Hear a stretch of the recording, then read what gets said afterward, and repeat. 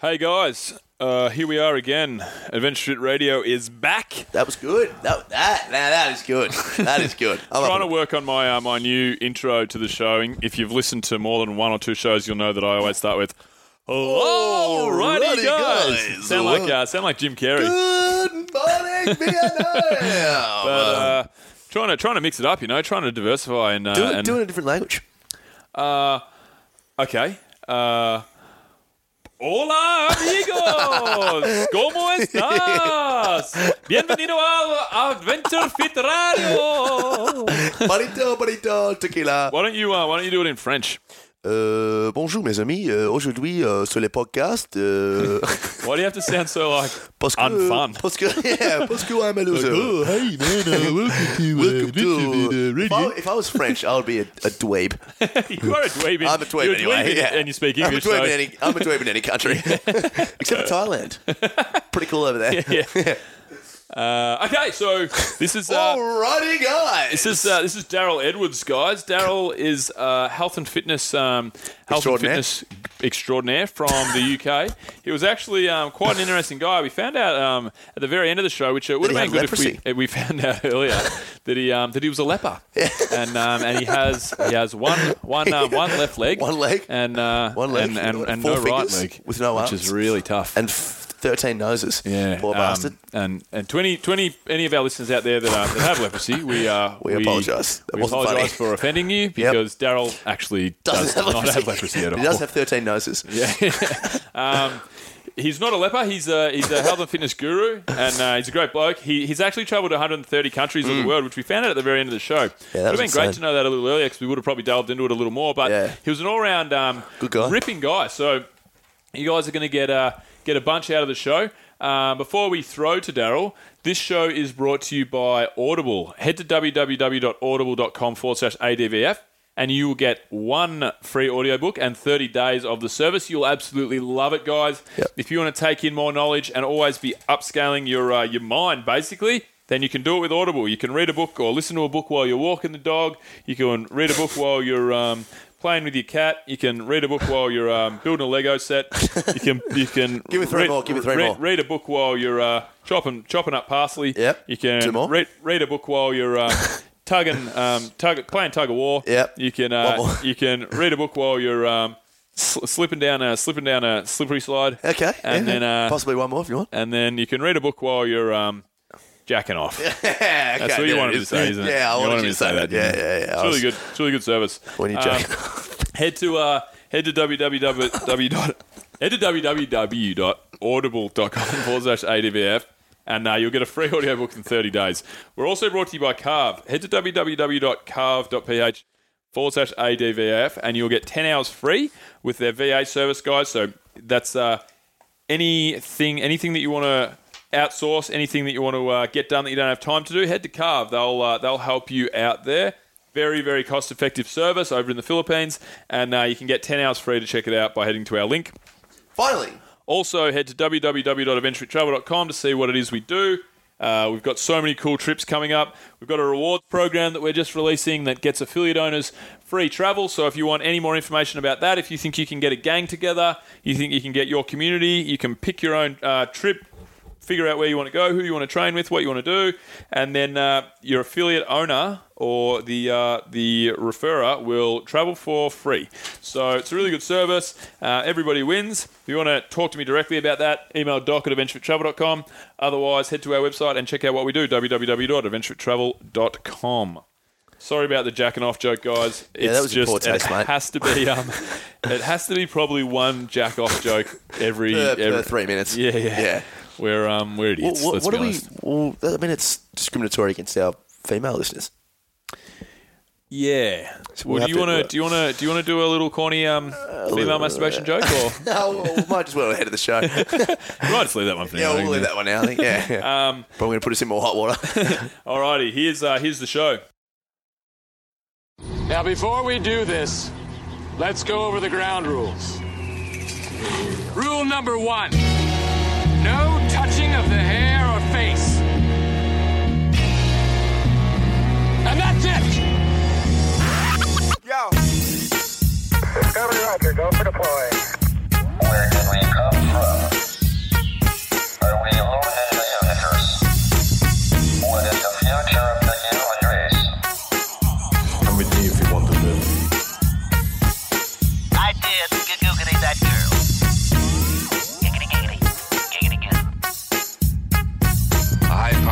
of some kind never even considered for mass production. Too weird to live, too rare to die.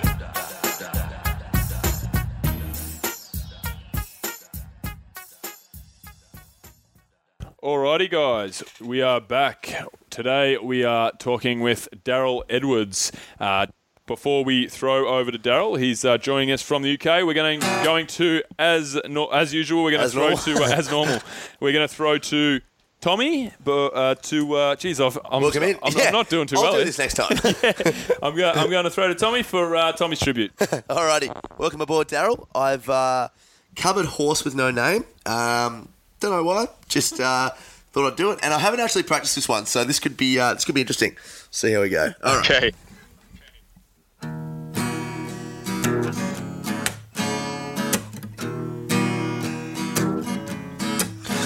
On the first part of the journey, he was helping people with the cash.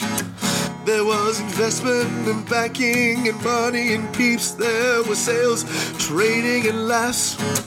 But then he found his love of the healthy food. Now he's a man on a mission.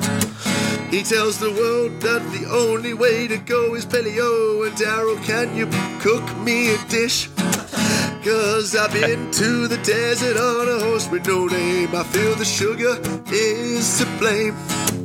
'Cause in the desert, you feel the glycogen pain. And when I don't eat well, there's only me to blame, Mr. Darryl.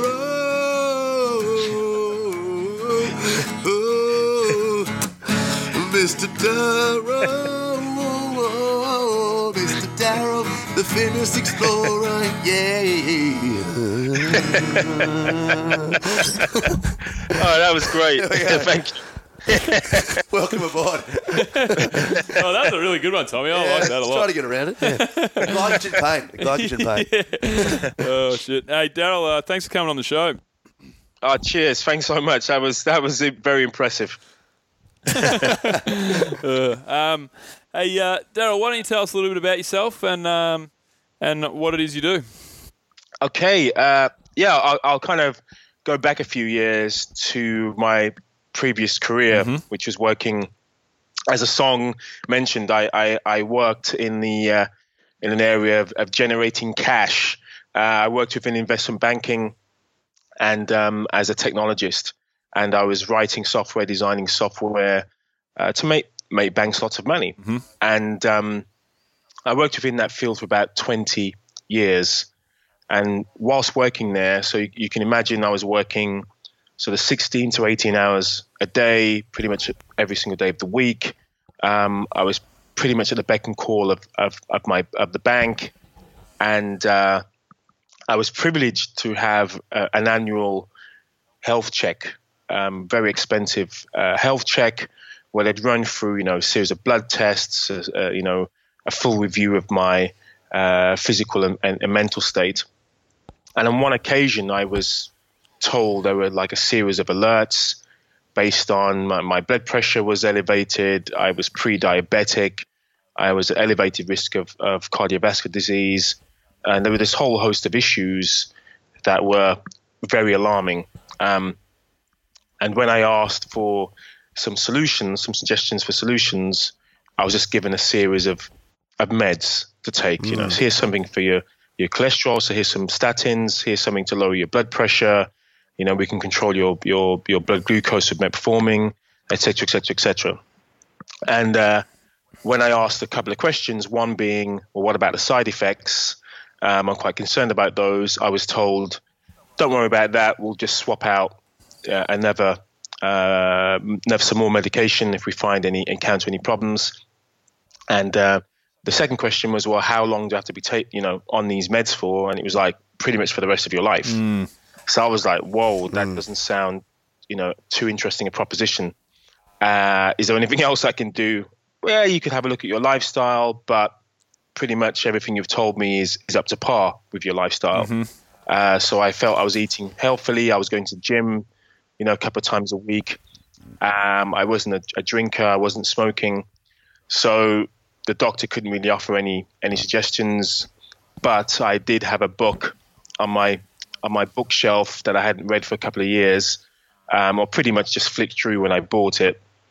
But I decided to read it again, and it was the Paleo Diet by Lauren Cordain. And I remember dismissing it initially, thinking, what do I have in common with a caveman? Absolutely nothing. But there was something that resonated when I revisited the book around going back to basics, around there being a way of living that was suited to my ancestral, my ancestry, and that we were designed to eat and to move in a particular way. So that's when I embarked on lifestyle change, and I changed my diet, and I changed my approach to living and lifestyle. And I reversed all of those conditions that I mentioned, were reversed in a few short months. And my doctor was the first thing my doctor said to me when I was retested was like, "What are you taking? What have you been doing? Give us your secret. Who have you seen?" And I said, "Hey, I've just changed my diet," and and he was like, "Well, what are you not eating? What are you eating?" And so when he challenged me when I told him, "Okay, I've removed grains and I've removed dairy," and he's like, "You can't remove these whole food groups. You're gonna get sick. There's all going to be all these vitamin deficiencies." And I was like, "Well, hold on a second. You're telling me that I'm now healthier, far healthier than I was before. So buy my drugs. There's got to be something right about this approach." He did his own. To be fair to him, he started doing his own research and later started recommending a similar dietary template to some of his patients. So to be fair to him, he was interested in the evidence.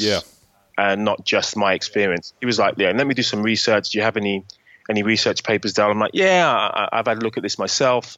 So that gave me some additional confidence. And I remember saying to him, "Look, if I come to you and I'm tested and anything worsens, then I'd be happy to look at alternatives. But for the moment, this is working. So, and I'm not taking any meds. I'm happy with that." So fast forwarding on. A few years later, I was always interested in getting out of banking. So it was quite poignant you playing some music at the beginning because I actually experimented with music for a while. So I had an album out in 2005. Oh, cool. What type of music? And it was nominated. It was very eclectic actually. So it was like a fusion between. Be ready for this, guys. Yeah. So it was kind of a fusion between a classical, dub reggae, some electronica. It had kind of Indian and African influences as well, elements as well. So it was a real kind of melting pot of different musical forms. So just your standard top 40, basically. Yeah, exactly. pretty normal stuff. Just an orgy of genres. Yeah, that's right. Yeah. And but yeah, it's considering it was such a kind of array of different genres. It worked quite well. So it was nominated as one of the top 70 albums by Radio 1 back in 2005. Wow. Radio 1 in the UK had great reviews in the press. I had a #1 video on MTV in Latin America of all places. Really? Yeah. So yeah. So it was I was kind of famous for 5 minutes, and then unfortunately the record label went bust, and I lost a lot of money, and in the process I lost all the passion for what I was getting involved in. Right. And so that was just one step onto that pathway of like going, I need to be doing something creative. I need to get out of this. I'm just not happy where I am right now. And then the next thing that happened something else that happened in 2005 was the London bombings, the London terrorist attack. And I was unfortunately a victim of that and sitting one carriage away from an explosion at one of the underground stations. Far out. And that was really life-changing. Like, I felt I was going to die within a few short moments. And then when I came out of that traumatic event, I was like, my life has to change.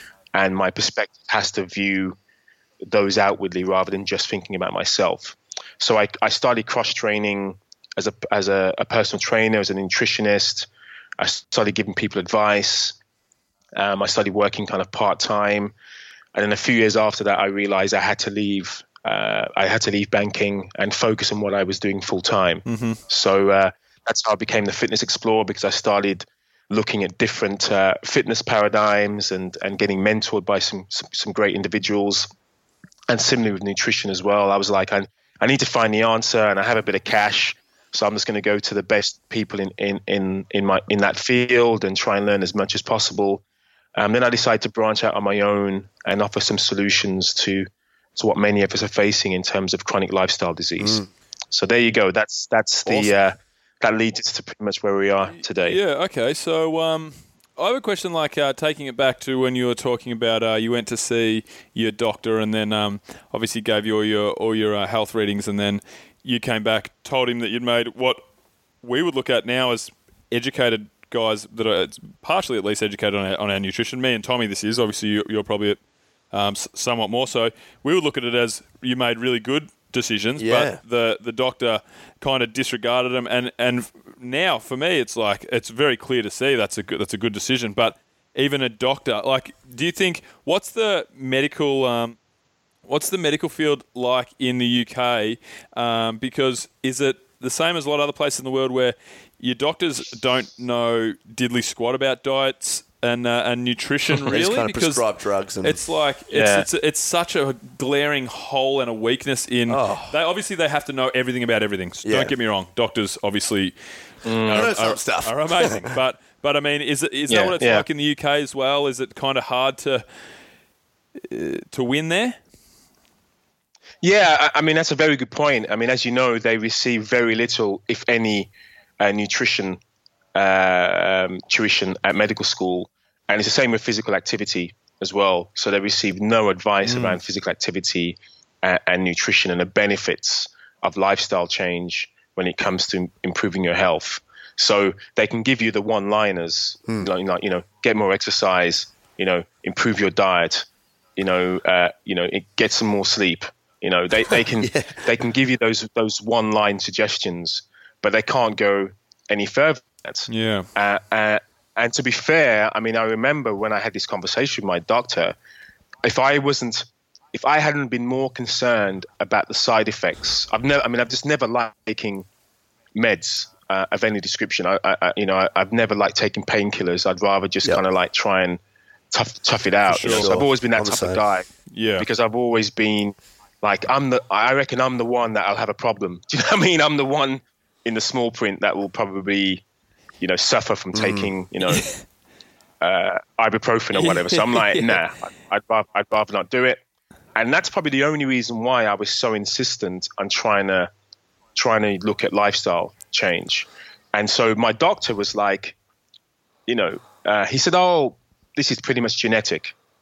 There's diabetes in your family, there's high blood pressure in your family, you've got a stressful job. So I'm like, okay, you're telling me that my stressful job is contributing to my blood pressure. So there is something I can do rather than just taking meds. Do you know what I mean? Yeah. I was like, I'm not sure what. I don't want to quit my job, but obviously the stress is a big part of my blood pressure issue. That's right. With the cardiovascular risk, I didn't know what the causes were, but when he told me, your cholesterol profile is kind of skewed, I was like, well, I've been told conventionally that diet is one of the root causes of this cholesterol problem. So I'm like, okay, there has to be something I can do with my diet. And at that time, I thought going low fat, ultra low fat was the way to address that. Now I realize that isn't the case. That's what everybody in the Western world was drilled into their heads basically for 20 years. That expression really should be, I'm looking a bit carbohydrate today. Yeah, that's right. I don't want to... false advertising. Yeah. Yeah, exactly. So, I kind of empathize with doctors on the one hand because they have such a difficult job in a limited amount of time of seeing a patient, and usually patients, and I've been that way myself, whereby I remember going to my doctor with and demanding, I've got a chest infection, I want to have antibiotics, and my doctor would say, look, Mr. Edwards, this is a viral infection, so it's probably not going to do any good at all. And I was like, yeah, but I just want something. Do you know what I mean? Just give me a prescription to make me feel better. Yeah, give me a placebo. And again, more for me. Exactly. It's like, just give me something because I'll feel better. And so I know that doctors are very quick to reach for their prescription pad, not just because of what they're taught, but also because of what patients expect. Yep. Yeah. And I think the good news is, fast forwarding to 2016, is there are a lot more doctors now who are on a similar pathway in terms of finding out more about nutrition and finding out more about lifestyle choices that do have a direct bearing on their patient's health in terms of health prevention. So I think we're a long way off, the holy grail of this. But I do believe more and more doctors will probably say to their patients, well, hey, hold on a second. Have you tried, really tried improving your diet? And have you really tried questioning, your the sugar and the fact that you're sensitive? I think it's funny. I think it's funny that it's the buck stops with the doctor.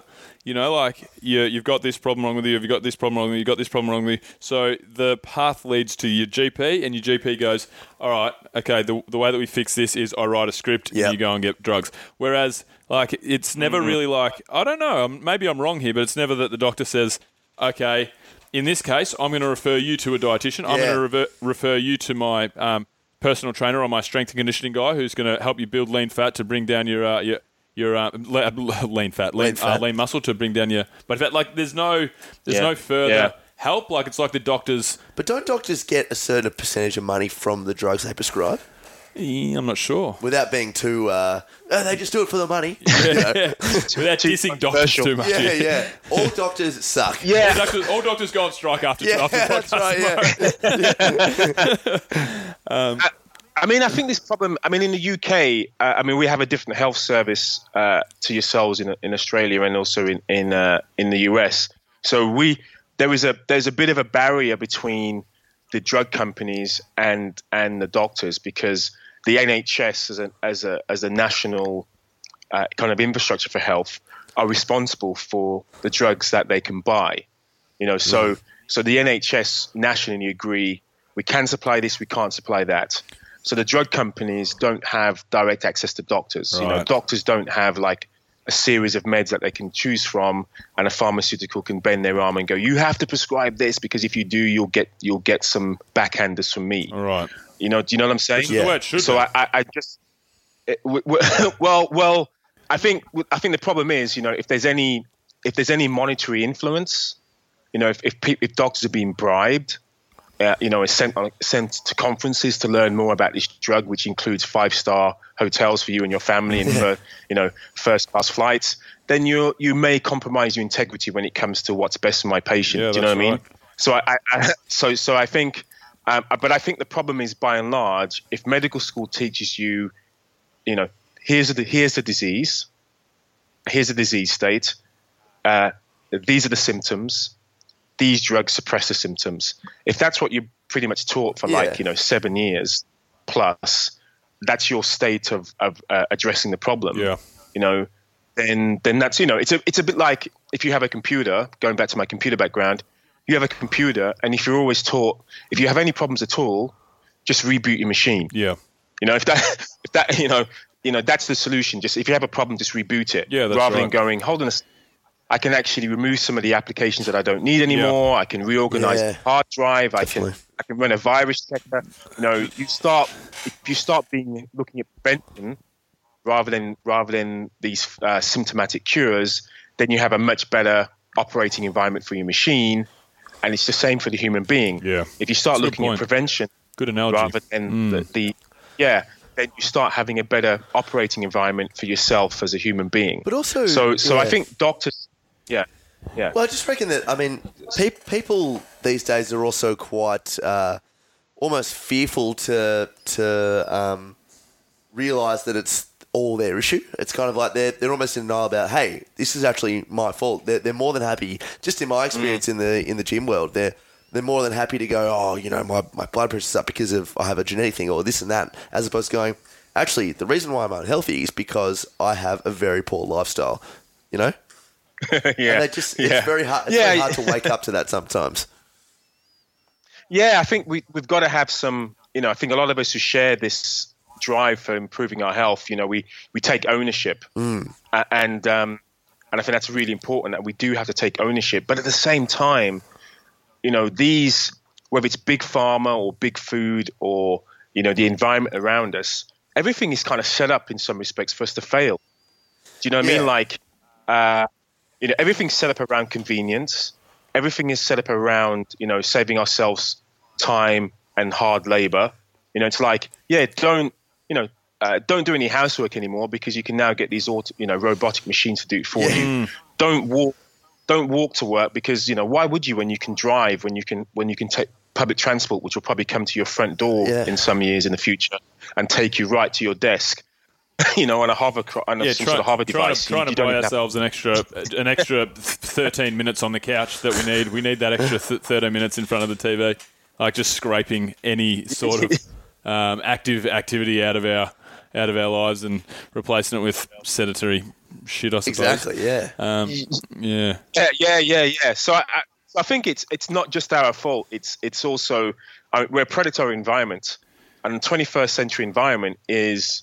It's built upon convenience, on these foods that are high calorie, high energy, low nutrient density foods. We're surrounded by these boxes, whether it's our home, whether it's the gym, even whether it's our cars, whereby we rarely have access to nature.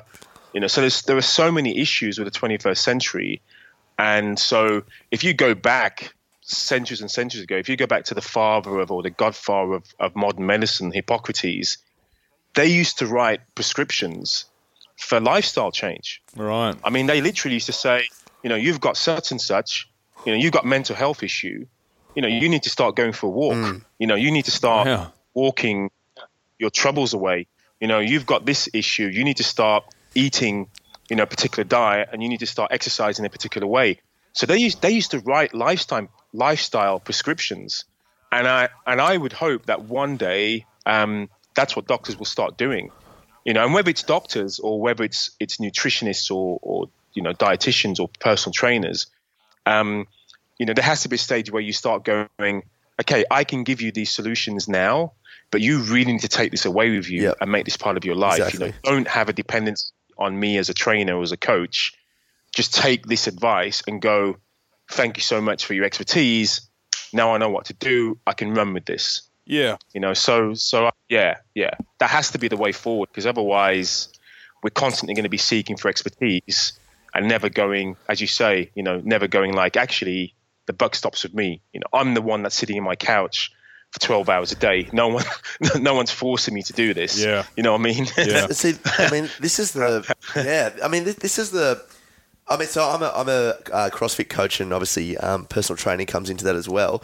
And Bill's done the same thing for years. And I don't know about you, Bill, but for me, I've often thought about this sort of stuff. I mean, one of my clients right now, we always have this discussion about, I quote unquote, this is him saying, I should do this more, and I feel like I'm getting back into it now, and all this sort of stuff. And it's just, I know that you're not doing this, and you're still eating what you think you shouldn't be, and it's not part of his lifestyle at all. And it's almost as if I feel that some people just don't want to have that responsibility because they're very. I believe it comes back down to fear, and it's a thing of fearing that they if they might actually not did it, they would fail at it. Yes, that's right. Yeah. They might not get to where they want to get to, Exactly. even if they tried. If they tried, yep. Yeah. How much of that do you think? that's a great point. Yeah. There must be. There's so much emotion attached to the way people, the habits people have, and especially with food. Do you find that a lot with the people that you deal with, Darryl, in your walk of life? Yeah, I mean, I think that's a fantastic point, and there is something called the locus of control in psychology, which can either be internal or external. And if you're a person who relies on external locus of control, then you rely on other people and you rely more on your environment to dictate how you should manage change. And so if I know I need to exercise to improve my health, and I have a personal trainer, and I say, you know what, the only time I can really work on this is with my 30 minutes or 60 minutes with my personal trainer, and that's about it. And you almost go, I don't need to be responsible for anything else that I do. Yeah. You know, and if I could see my personal trainer 24/7, then everything would be perfect. You know what I mean? Yeah, that's right. If he or she was sitting on my shoulder, then it will all be good. Yeah. But there are some people who have this kind of internal locus of control, and I think as coaches and as doctors or any health professional, we need to start learning how to transition our clients that way. And I'm not saying it's easy. And sometimes there are clients who, you know, I've had to fire some of my clients actually. You know, unfortunately only one or two of them in all of my time. But I've literally had to say to my clients, like, you know, you're really not getting this. You know, and I don't mind. Obviously, I'm happy for you to pay me, but you know, there has to be something mutually rewarding and beneficial from this relationship. Right, yeah. And if I'm not, you know, do you know what I mean? If I feel as if you're just like dragging your heels whenever you see me, and you're just not interested really in making this change, you just want to pay some money and absolve yourself of responsibility. You know, I'm like, no, I can't. Do you know what I mean? There's got to be a point where you say, you know, it does. Your day down, and you have the ability to work with people, you know, and you can choose. I'm sure that you wouldn't be scratching for clients, you know, so you want to obviously choose the clients that bring you the best joy in your work, and that's people that want to put in. And as sad as it is, it's not letting those people down and pushing them away. It's because they're not going to get there with you anyway. You know, That's right. It's just because it's an internal thing that's just they're not going to change. But yeah, that's interesting. So why don't we switch it up a bit, Darryl? Why don't you tell us about Primal Play and what it is that you actually do? Okay, so I going back again to fitness. So I was an early adopter, for example, with CrossFit. Yep. Back, this is probably like 2003-04, and I got into old school CrossFit. Old school CrossFit. I got into something into a gym called Jim Jones, they were like pretty much number 2, you know, the second influence on CrossFit back in the day with Mark Twight. I got very much into this whole approach around being capable and fit for everything, you know, and this kind of multimodality approach to fitness, and that your fitness should actually be about what you want to do with your life, not just about your performance in the gym. So I got into that in a big way, and I thrived within that environment. I was very competitive. I liked seeing my name on the leaderboard. I was smashing lots of the wads, and I really enjoyed that environment. But it got to a stage for me where there were times where I felt I didn't feel that great on the journey. You know, I didn't feel that great necessarily training. I felt great right at the end. So when I could post a great time, when I saw progress, that was great. When when I could end my workout and look at everyone else still completing it and going, "Oh, you still haven't finished yet, guys." You know, so there was a little bit of ego there, Right. and I was ultra competitive. But then I started getting injured on a regular basis, and then I started, spending significant time not being able to move, which is also a bit of a downer. But I remember when I started getting quite a few clients, one-to-one clients, some of my clients were like canceling last minute, with some of the most ridiculous excuses. And, they'd be watching the clock throughout my sessions going, when are we going to finish? It's like, right, it's only 10 minutes of it, mate. Mm-hmm. We've still got 50 minutes to go. Yeah.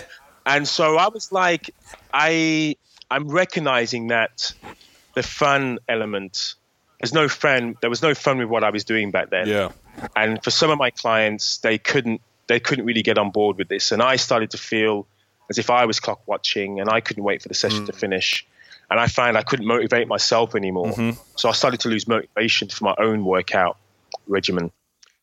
So I started thinking about what I enjoyed as a kid, before I started exercising, in quotes, when I was just like very active, very flexible, very strong, very capable as a youngster. What was that about? and play was a huge part of that.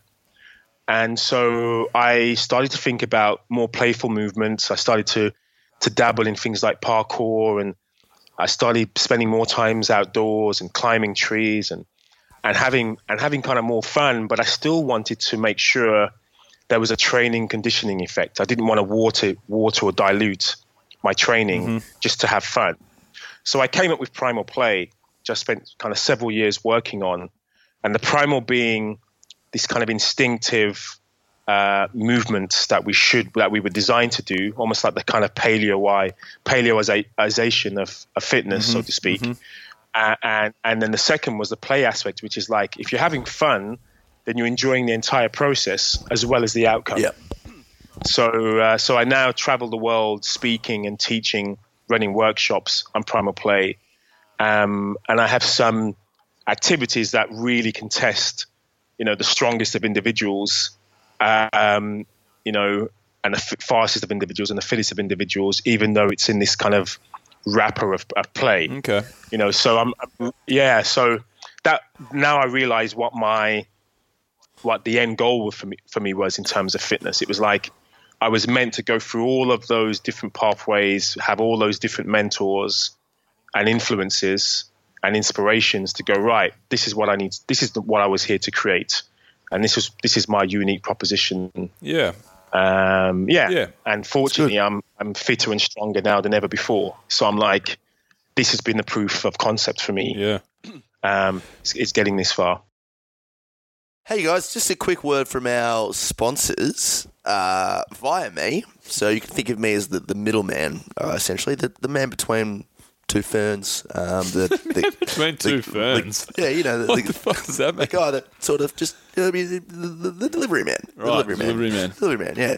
I'm just going to let you know about a couple of things. So I was born in a suburb southeast of Melbourne, which is located down. Okay, sorry. All right, so I was not born there actually, but anyway, I'm going to talk about Audible. So Audible, guys, is as an iPhone application and website you can use to listen to your favourite books while you're moving around, while you're walking the dog, as Bill says. It's got a ton of selections to choose from. How many books does it have? It's got millions. I think they've got over 250,000. Okay, not millions. I don't have the stats in front of me. Yeah, they've got it. Every book worth reading, they've got it up there basically. For sure. Yeah, it's fantastic, and more often than not, it's actually read by the authors themselves, so they get some royalties out of it as well, which is really good. It's a lot cheaper than obviously buying the hardcover, and it's fantastic, guys. I use it. It's probably my favourite app. I use it all the time. I know Bill uses it all the time. He's the one that actually got me into it. It's truly fantastic, guys. So if you're not much of a reader, but you wish you were able to read, this could be the app for you. So head to www.audible.com/ADVF to get one free book per. That's it. You were going to say one free book when you sign up. We are also sponsored by Carve, guys. Carve is I was about to say wealth creation service. Carve is basically, guys, a VA service. There you go. That's what it is. It's about 4 a.m. in the morning here, guys. Carve is a VA service, and we're at 4 a.m. and it's 12:15. It's a VA in the middle service. Of the day. In the middle of the day. I've got no excuse. It's a VA service, guys. Basically allows you to get your time back for doing the projects and the nitty-gritties, you're starting up businesses, all that stuff that you don't really want to do, but you obviously have to do. So you can outsource that work to virtual assistants overseas. We get ours in the Philippines, obviously where Carve is from, and it's really probably one more really good for us. So, guys, if that sounds like something you want to do, head to www.carve.ph/ADVF, and you will get 10 free hours on any project when you sign up. Here's the show. So what's an example of? Tell us an example of what you would do. Say you're going through a Primal Play session and you're using those paleo-inspired movements of the body. Like give us a tangible example of like a workout for a day. Okay, so one example would be movements that are really practical, sort of beyond function. So I have one drill which is like a tug of war. one person versus the other. We'll hold ourselves in a kind of a buddy grip. So like, a Stallone in Cliffhanger type of grip, if you know what I mean. I like it. I like it. I'm picturing it now. Yeah, you're picturing it now. Yeah. So you're grabbing each other on the forearm with a good grip, and you basically do a tug of war. And within a few seconds, you can get to kind of maximal strength pulling against your partner. And those are the kind of drills that I focus on. You become far more aware of what your body's capable of. You recognize that life isn't fair. You might have somebody who's twice the size of you as you are, a different sex, like twice the height as you, but you just still have to give it everything you've got. So that would be one activity that I embark on. Something like testing your speed and your precision and accuracy would be Primal play tag. So I have a version of tag, which is fairly close quartered, almost like a martial arts drill. And your goal is to tag somebody between the hip and the knee. And you play simultaneousano you'll realize very quickly. I'll play this game. I'll play this game. Yeah. I think I played this game, but I was nude at the time. Watch out for the crown jewels, yeah. Well, I mean, that's what they were tagging. That's where you go. You're supposed to go for the crown jewels. That was great when we played that for 6 hours that last Saturday. Yeah, that was really good. We're on the show now, mate. Sorry, Darryl. Continue on. Tag the balls. Yeah. So yes. Go on, Darryl. So yeah. There were just these kind of activities that you can really kind of fine tune your ability to really think about movements, and they're analogous with life itself. So some of them are inspired by games you'd play as a kid, and others are inspired by, again, what you're trying to achieve from fitness. So this really engagement and mindfulness around how you move. You're really thinking about and really in the moment when it comes to your movement practice.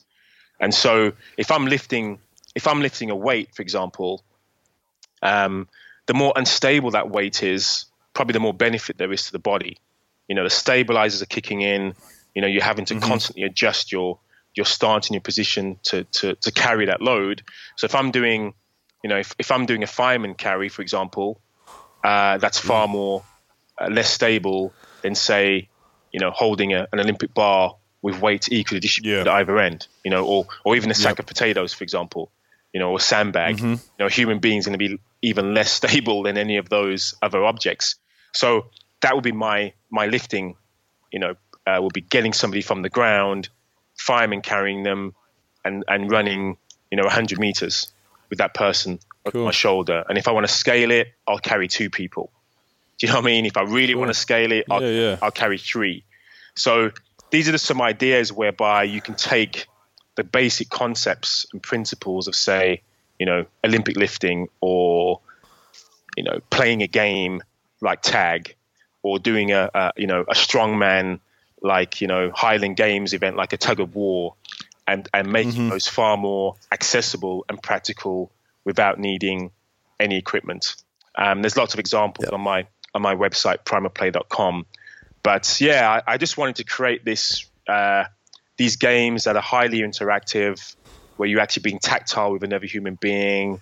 As I say, the inspirations come from everything from martial arts to dance to, Olympic lifting, to childhood games, all packaged up into Primal Play, some parkour, et cetera, et cetera, et cetera. So, it's one of those things where sometimes it's difficult to talk about. It's much better to take part in, you know what I mean? To actually start. Yeah. No, that's fair. So I read on your website that it mentions a lot about the fact that the first thing it says is you inspired this methodology. You developed this methodology to inspire children. So how much of it is really driven by the fact that you're trying to get kids excited? Is one of your driving factors the fact that you're trying to get into the minds of these kids and program the idea that exercise is fun, so then they can carry on to their life, and they know they look back with a smile when it comes to exercise? Is that part of what you're trying to do here? Because that's what I'm reading, kind of between the lines, I feel. Yeah. So I mean, 2 things there. One is, I think we're all children at heart. But as adults, we suppress that drive as much as possible. You know, we have to become conventional. We have to become, you know, less childlike and more adult-like. And so fun becomes, you know, drinking, or do you know what I mean? That's what our fun becomes, rather than just debauchery. Debauchery, rather than just pure the pleasure that you would have as a child, whereby you don't really need much to stimulate you and to have fun. And so, I do want to inspire children, because children are less active than ever before, just like adults are, to be honest. So children suffer from this the most, because during their formative years, when they should be learning how to, you know, address their balance, and they should be learning, you know, coordination and how to manage their body weight and how to interact with others and to manage risk and to learn how to climb trees and all those activities that most of us did as kids, they're completely written out of their history. Do you know what I mean? It's like, no, you're not going to climb a tree because it's dangerous. No, you're not going to play outside. You're going to play on your iPad in the front room while I can see you. No, you're not going to do this. No, you're not going to do that. And so you've got these kids growing up now with no hand-eye coordination, you know, who only participate in activity if they say good at sport. But if you're not, forget about it. You know, and then those kids don't generate this habit and love for movement that we all had. Even if you hate exercise, you probably at one point loved playing. You loved running, absolutely, playing tag. So we've all had that love affair with exercise at some point. But kids aren't. It's one of the most primal things, really. It is the most primal thing. Sorry to cut you off, but I think it is like you don't learn as a child how to have fun. The first thing you do is you learn how to walk, you learn how to talk, and then you learn how to play. Squat. Yeah, that's right. It's pre-programmed, you know. So exactly. It's funny that you mentioned it about us all being big kids, because I don't coach at all anymore. I haven't for a couple of years, but did a lot of coaching, and I was famous for Friday mornings for doing a wacky warm-up, always really, and we would have a warm-up that would carry on throughout the day, and I would work the Friday morning, so I would do for the Friday morning session, and my workout would be carried on for the other coaches, and I'd just make them as ridiculous as possible. Yeah. You know, wheelbarrow carries and interpretive dance and tag the jewels. Tag the dick, tag the dick. It was mixed teams as well. So. It was. I'd play with. I'd get all the girls in the group, and I'd play with tag my dick.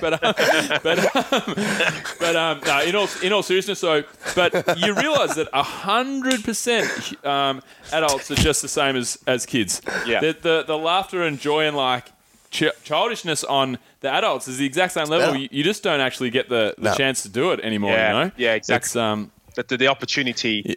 You know, there's a difference between being childish and being childlike, and that's what being childlike is what you're aiming for. It's like, you know, that their appreciation for life and their zest for life and their passion for life is what you're trying to recapture.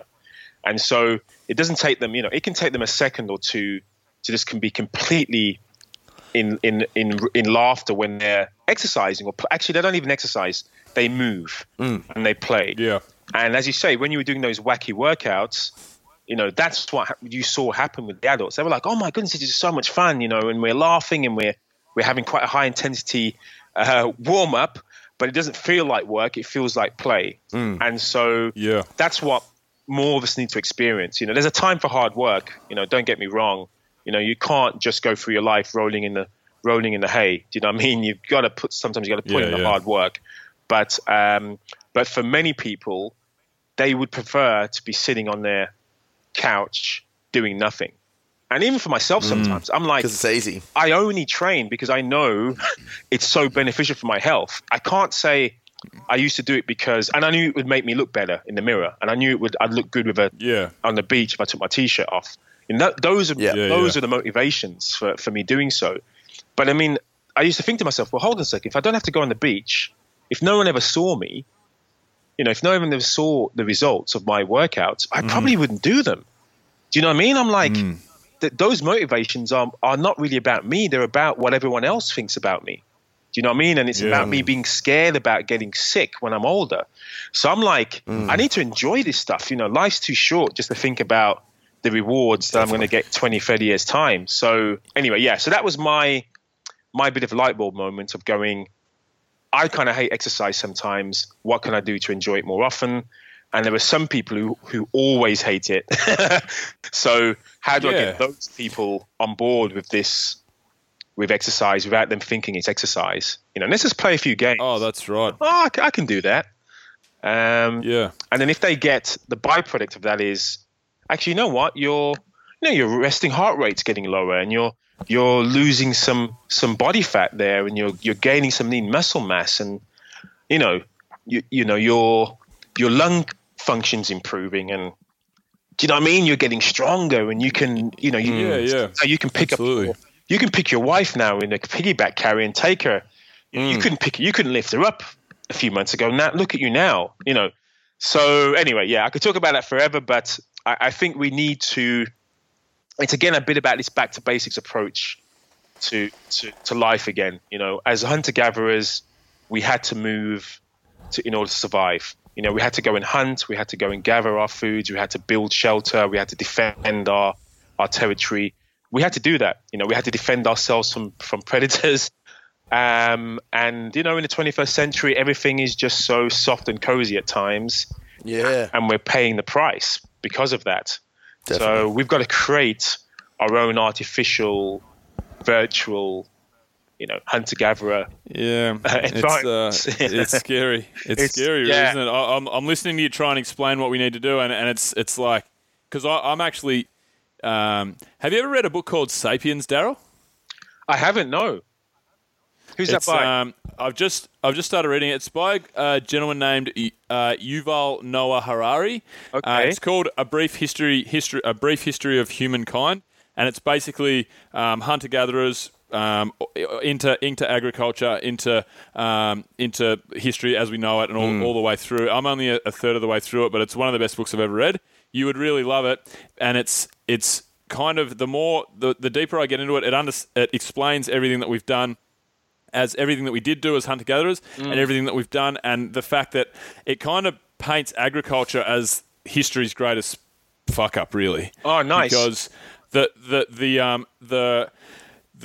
lifestyle that we used to live as hunter-gatherers, picture this, living with all your friends and your family for the most part of your life, eating fresh fruit and veggies with a very varied diet all day, every day. Yeah.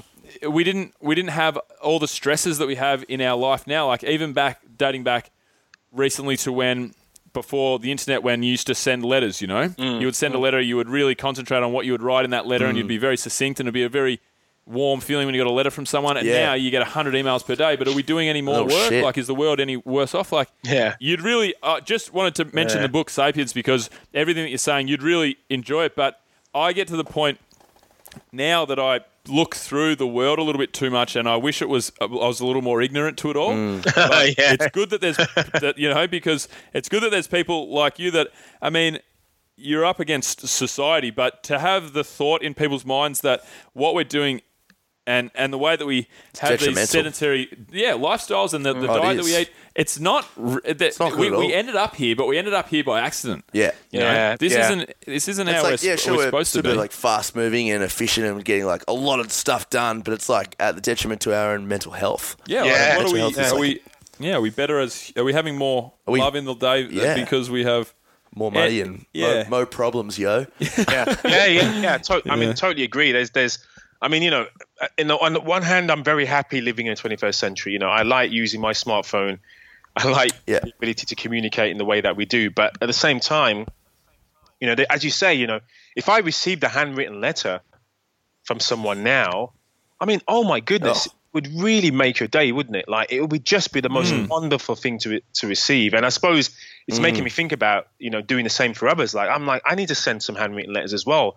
And these what appear to be very simple and crude kind of tools for communication are far more rewarding, because you realize the value of somebody actually spending time going, right, you know what, I'm going to sit down, I'm going to pen this letter.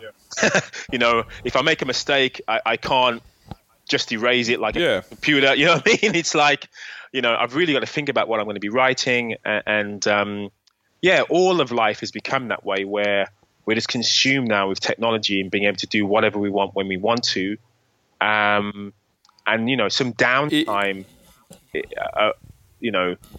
I think it should be a real downtime should be valued in at this time. Do you know what I mean? Like, yeah, absolutely. Getting out to nature, spending time with real friends, not just your virtual friends, and your family, people you really care about, who really care about you, getting some really good quality sleep. I mean, it's like, I'm trying to focus so much now on getting good quality sleep. And I recently purchased some really good, because I live in the city, so it's like really noisy. I mean, there's just so much ambient noise at any time of day or night. So I've got these really good earplugs, which are like, I mean, they're from like a Kickstarter fund. Yep. And they're like magnificent, like literally drops ambient noise down to, you just can't perceive it at all. And I'm just enjoying the best quality sleep now that I've had for years. Do you know what I mean? Because I was using normal earplugs and they were quite good enough. And then I was like, yeah, let me get some blackout window. I mean, did the whole hog to get better quality sleep. And now just getting that noise down a few more decibels, I'm like, oh, this is what it should really be like. This is peace and yeah, that's right. No. Definitely. That's right. Absolutely. Yeah. All right, cool. Well, Darryl, we might throw to 6 from 6. And have you got time for 3 questions from me, 3 questions from Tommy? Sounds good. I'm up for that. Oh, all righty, cool. So my first question, Darryl, is are you a well-travelled man? Yes. Okay, that's not the question. That's just second one. So the question is, what's your favourite travel destination on the planet? Can be big town, can be small town, can be a continent, can be anywhere. Okay, that's really, that's a really, really difficult question to answer, because I have travelled extensively. I've done all 7 continents. I've travelled to about 100, probably about 130, 140 countries now.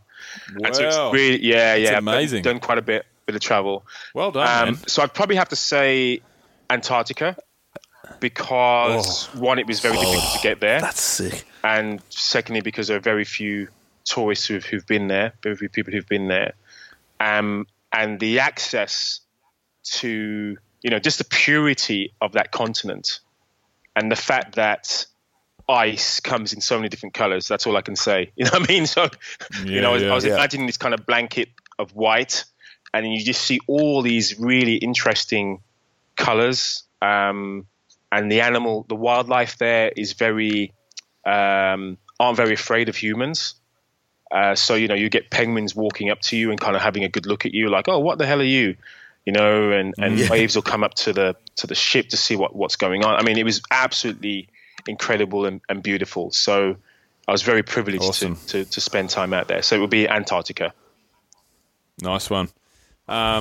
Geez, that's amazing. That's awesome. 130 countries. How have you managed to do that? Like how have you that? I mean, Did you do big backpacking tours when you were young, or like it's just something that you've dedicated yourself to every year, going out and seeing the world, or because that's a huge amount. It's a huge amount. Yeah, I got into backpacking, mate. Basically, I used to go. Me and the boys used to go to Spain every year. Late teens, early 20s. Nice 2-week holiday. So I suppose it's like the Bali of you. Yeah. Oh yeah. The Aussies. So, and then one year we decided to go to the US. To backpack, and pretty much all of my mates backed out at the last minute.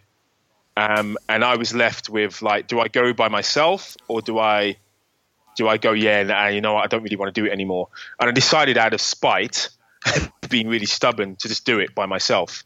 And I did. Oh mate, Nettie, no mates. Yeah, it was like that. But I did about 30 states within 30 days. Wow. Just like extensive travel, like coast to coast. And then the following year, I was like, you know what? I want to go one better. So I was like, I'm going to do a round the world trip, as many stops as possible. And so that started off my love affair with travel. And I was seeking out, like places that a bit off the beaten track. And so from that point on, I was like, you know what? I want to spend more time in this country. I want to go even more off the beaten track. And I went to places like Iran and Libya, and Mongolia, years and years ago, where it was really difficult to get to get into some of those countries at times. Yeah, for sure. The safest environments either, when I think about it now. But that was it. I was like, I want to see the world. I want to experience what real life is about for people. You want to see all gamuts of mankind, really. Yes, makes you a more well-rounded person. And as fucked up as it sounds, when I've been through South America and Asia a bit and whatever, but when I'd go through places like Bolivia and I'd see some of the sketchier sides of town, and you'd kind of feel alive to be in these places. It sounds so. It's kind of a bit wrong, but you kind of get a thrill out of being in the more dangerous, wilder parts of the world. But it also opens your eyes to how lucky, obviously, people like us that can travel freely and grew up in the Western world and have everything at our fingertips. It puts it all. Just makes you a better, well-rounded person. I think it does. Yeah. When I tell you what, when you come back from your first travel like that, and you hear people moaning about, their cable TV not working, or something like that. Milk in the fridge. And you think to yourself, hold on a second, the cost of that cable, that could be an entire family's budget for their month. Do you know what I mean? Yeah. And you don't know how lucky we are, as you say. So you really appreciate life, and sometimes you come back and you get back into the rat race, but you have that period where you go, wow, I'm so fortunate. I'm going to really, my life's going to change now based on that experience. And I suppose for me, I just had to keep going away to make sure I kept grounded. You know what I mean? Yeah, well, that's awesome, man. I'll never drink another beer. Beer here, I'll take 10. That's so good. That's really inspirational. Okay, next one though, Darryl, and this is going to be a hard one for you. Dream destination, somewhere that you haven't been that's top of your bucket list. It'd probably be North Korea, actually. And I don't really know why. I don't think that's to top of many people's bucket list. Well, my mate's been there, actually. What's that? My mate's been there, actually. Oh, really? Yeah, he went to Pyongyang. Really? Yeah. You can do little, not sure that they would want everyone to know, but, you can do, little things where they take you just over on the border, and North Korea's a really funny one, Darryl, from what my mate said, is they take you on, these on these tours.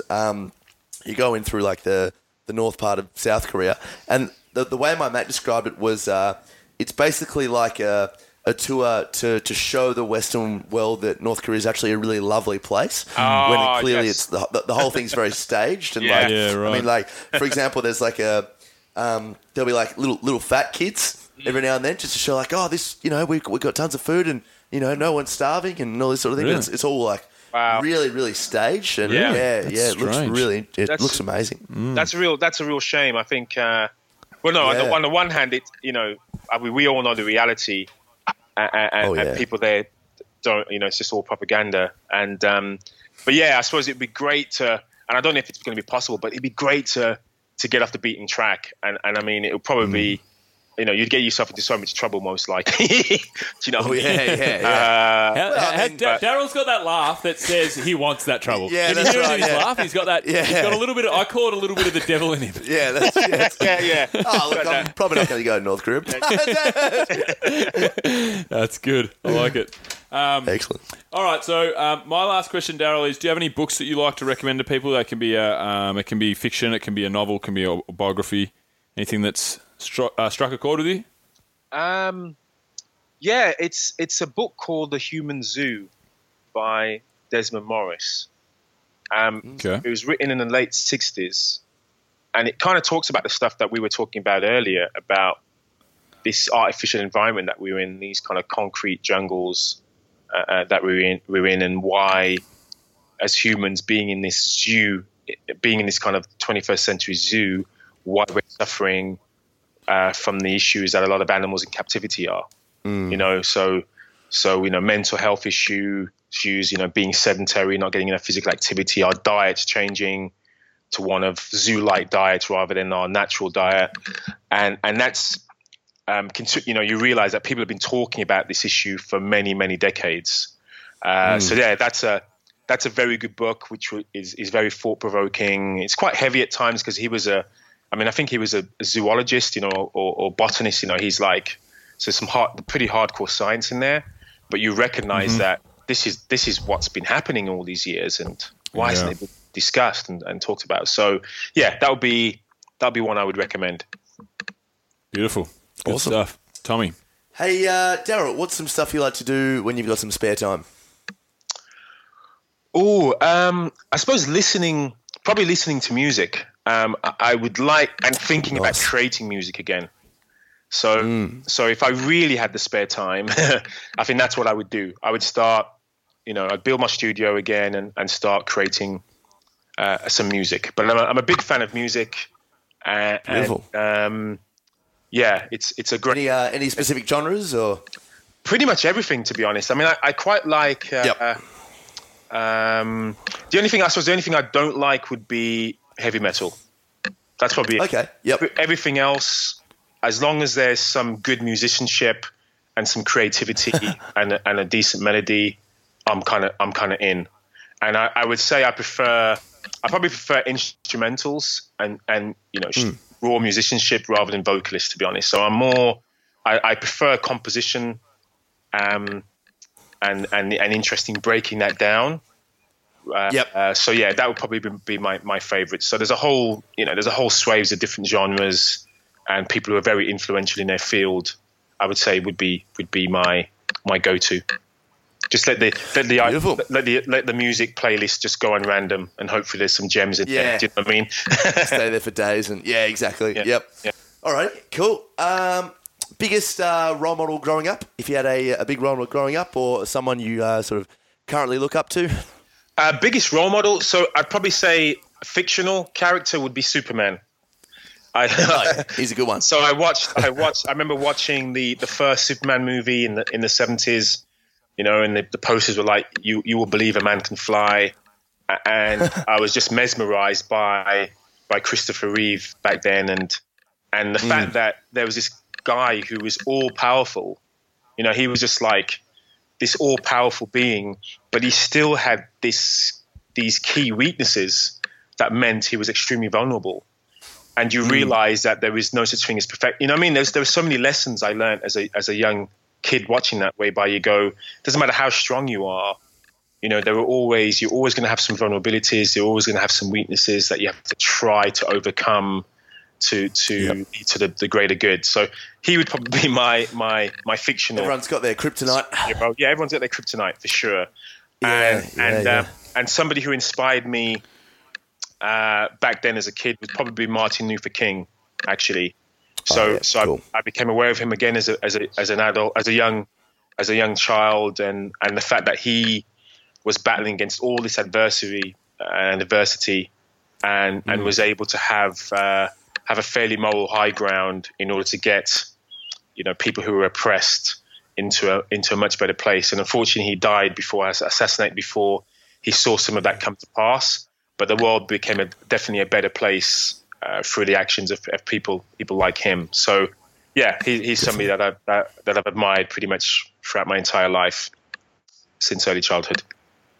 Yeah, no, he's a great one. He's obviously a very cliche example, but such an inspiration. I think I've got this Google Chrome extension called Newsfeed Eradicator that I actually got from Bill, and you can put like motivational quotes in it just so that it gets rid of the newsfeed, so you don't waste time scrolling down there. And I just put some motivational quotes in there, and one of them is a Martin Luther King one, and it says, "Even if I knew the world was ending tomorrow, I'd still go out and plant my apple tree," which I think is just fantastic, because it's like, wow, you should always have something you're working towards, and personal development and all that sort of stuff. And it's just a really nice one, isn't it? Oh, yeah, good quote. It's fantastic. Yeah, you didn't tell me that, mate. I'm gonna use it as my own. Yeah. yeah, that's right. Yeah. So Darryl Edwards says a great quote out there. You just change it to Darryl Edwards King Jr. Even if I knew the world was ending, I'd still go out and put a couple of bananas in the backyard. Doesn't have us enough. No, but just a great example of who the man was. Finally, mate, if you could invite 3 people dead or alive to dinner, who would they be and why? Ooh, wow, that's a great question. I'd probably say Martin Luther King. Yep. I would probably it would be like a composer, like Bach or something like that. You know, how did you come up with all these ideas for your compositions that are listened to several hundred years on? I mean, how incredible is that? And probably the last person would be Bruce Lee, because nice one. He was very philosophical, even though he's known for his fantastic martial arts capability. He was also extremely philosophical and a man of great ideas, and he took on board all of these varied influences and inspired people around the world. So yeah, there you go. And Martin Luther King, awesome, Bach or Beethoven, and Bruce Lee. Cool. You probably wouldn't want to get Beethoven there, would he? He's not much of a talker, old mate. Deaf Beethoven. Wasn't he deaf, or was he blind? Or wouldn't have much to say, the poor bastard. I need a translator as well. That'd be. Yeah. So yes, but yeah, I think it'd be great as a fellow composer. I would love to kind of brainstorm with him and see what his inspirations were, and what led these people to where they were. You know. Because a lot of people just go, you know what, I've had enough. You know, that's right. Life's too difficult. Forget that. But they just not planting the apple trees. Yeah, exactly. Yeah, definitely. Cool. Well, thanks, Darryl. That was cool. Hey, anything you'd like to plug?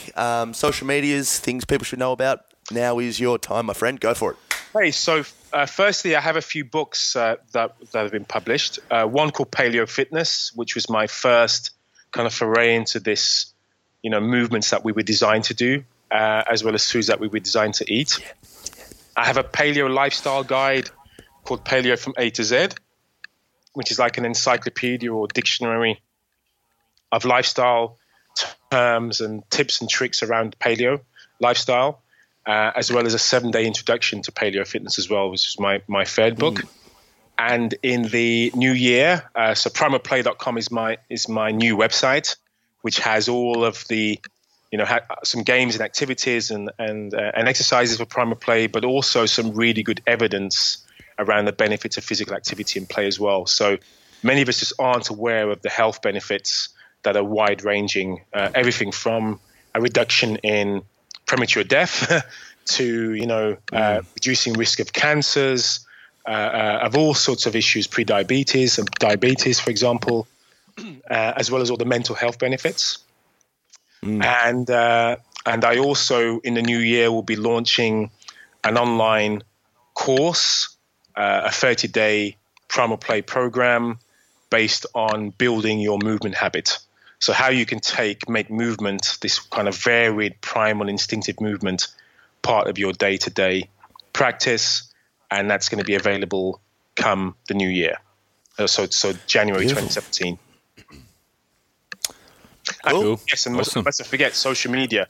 Yes, if you want to hit me up on social media, which I'm always interested in conversing with people on social media, my tag name is @FitnessExplorer on Twitter and Instagram.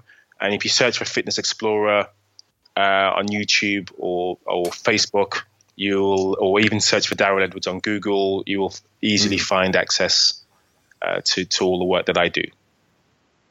Beautiful, man. Alrighty. Well, thanks a lot for coming on the show, Darryl. Really appreciate it. Thanks very much, guys. You've been a pleasure. It's been one of the most fun and interesting podcasts I've been on. So thanks for making it really awesome, man. We always get that, don't we? Yeah, we're pretty big winners. We're fucking good. We're fucking good at what we We'll do. have to do a show in person, Darryl. You'll have to come to London and have a sesh.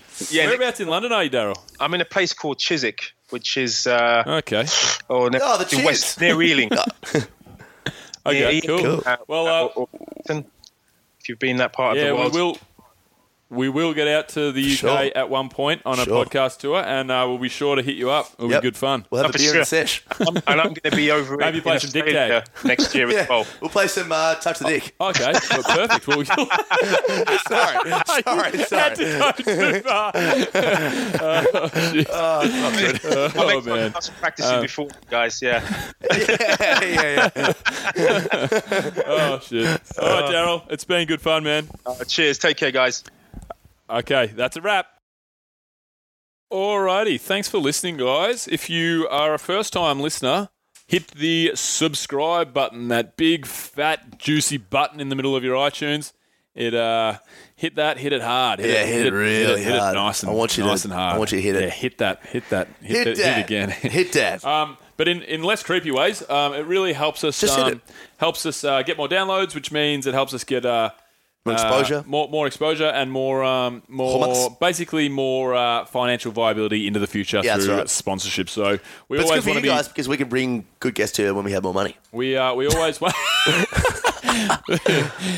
I like the way that you phrase that, mate. Yeah, straight to the point. Yeah. No, but go the Hawks. We want to be in for this thing for the long run. So subscribe. If you are a long time listener, then please leave us a rating and review. That also helps us climb up the charts.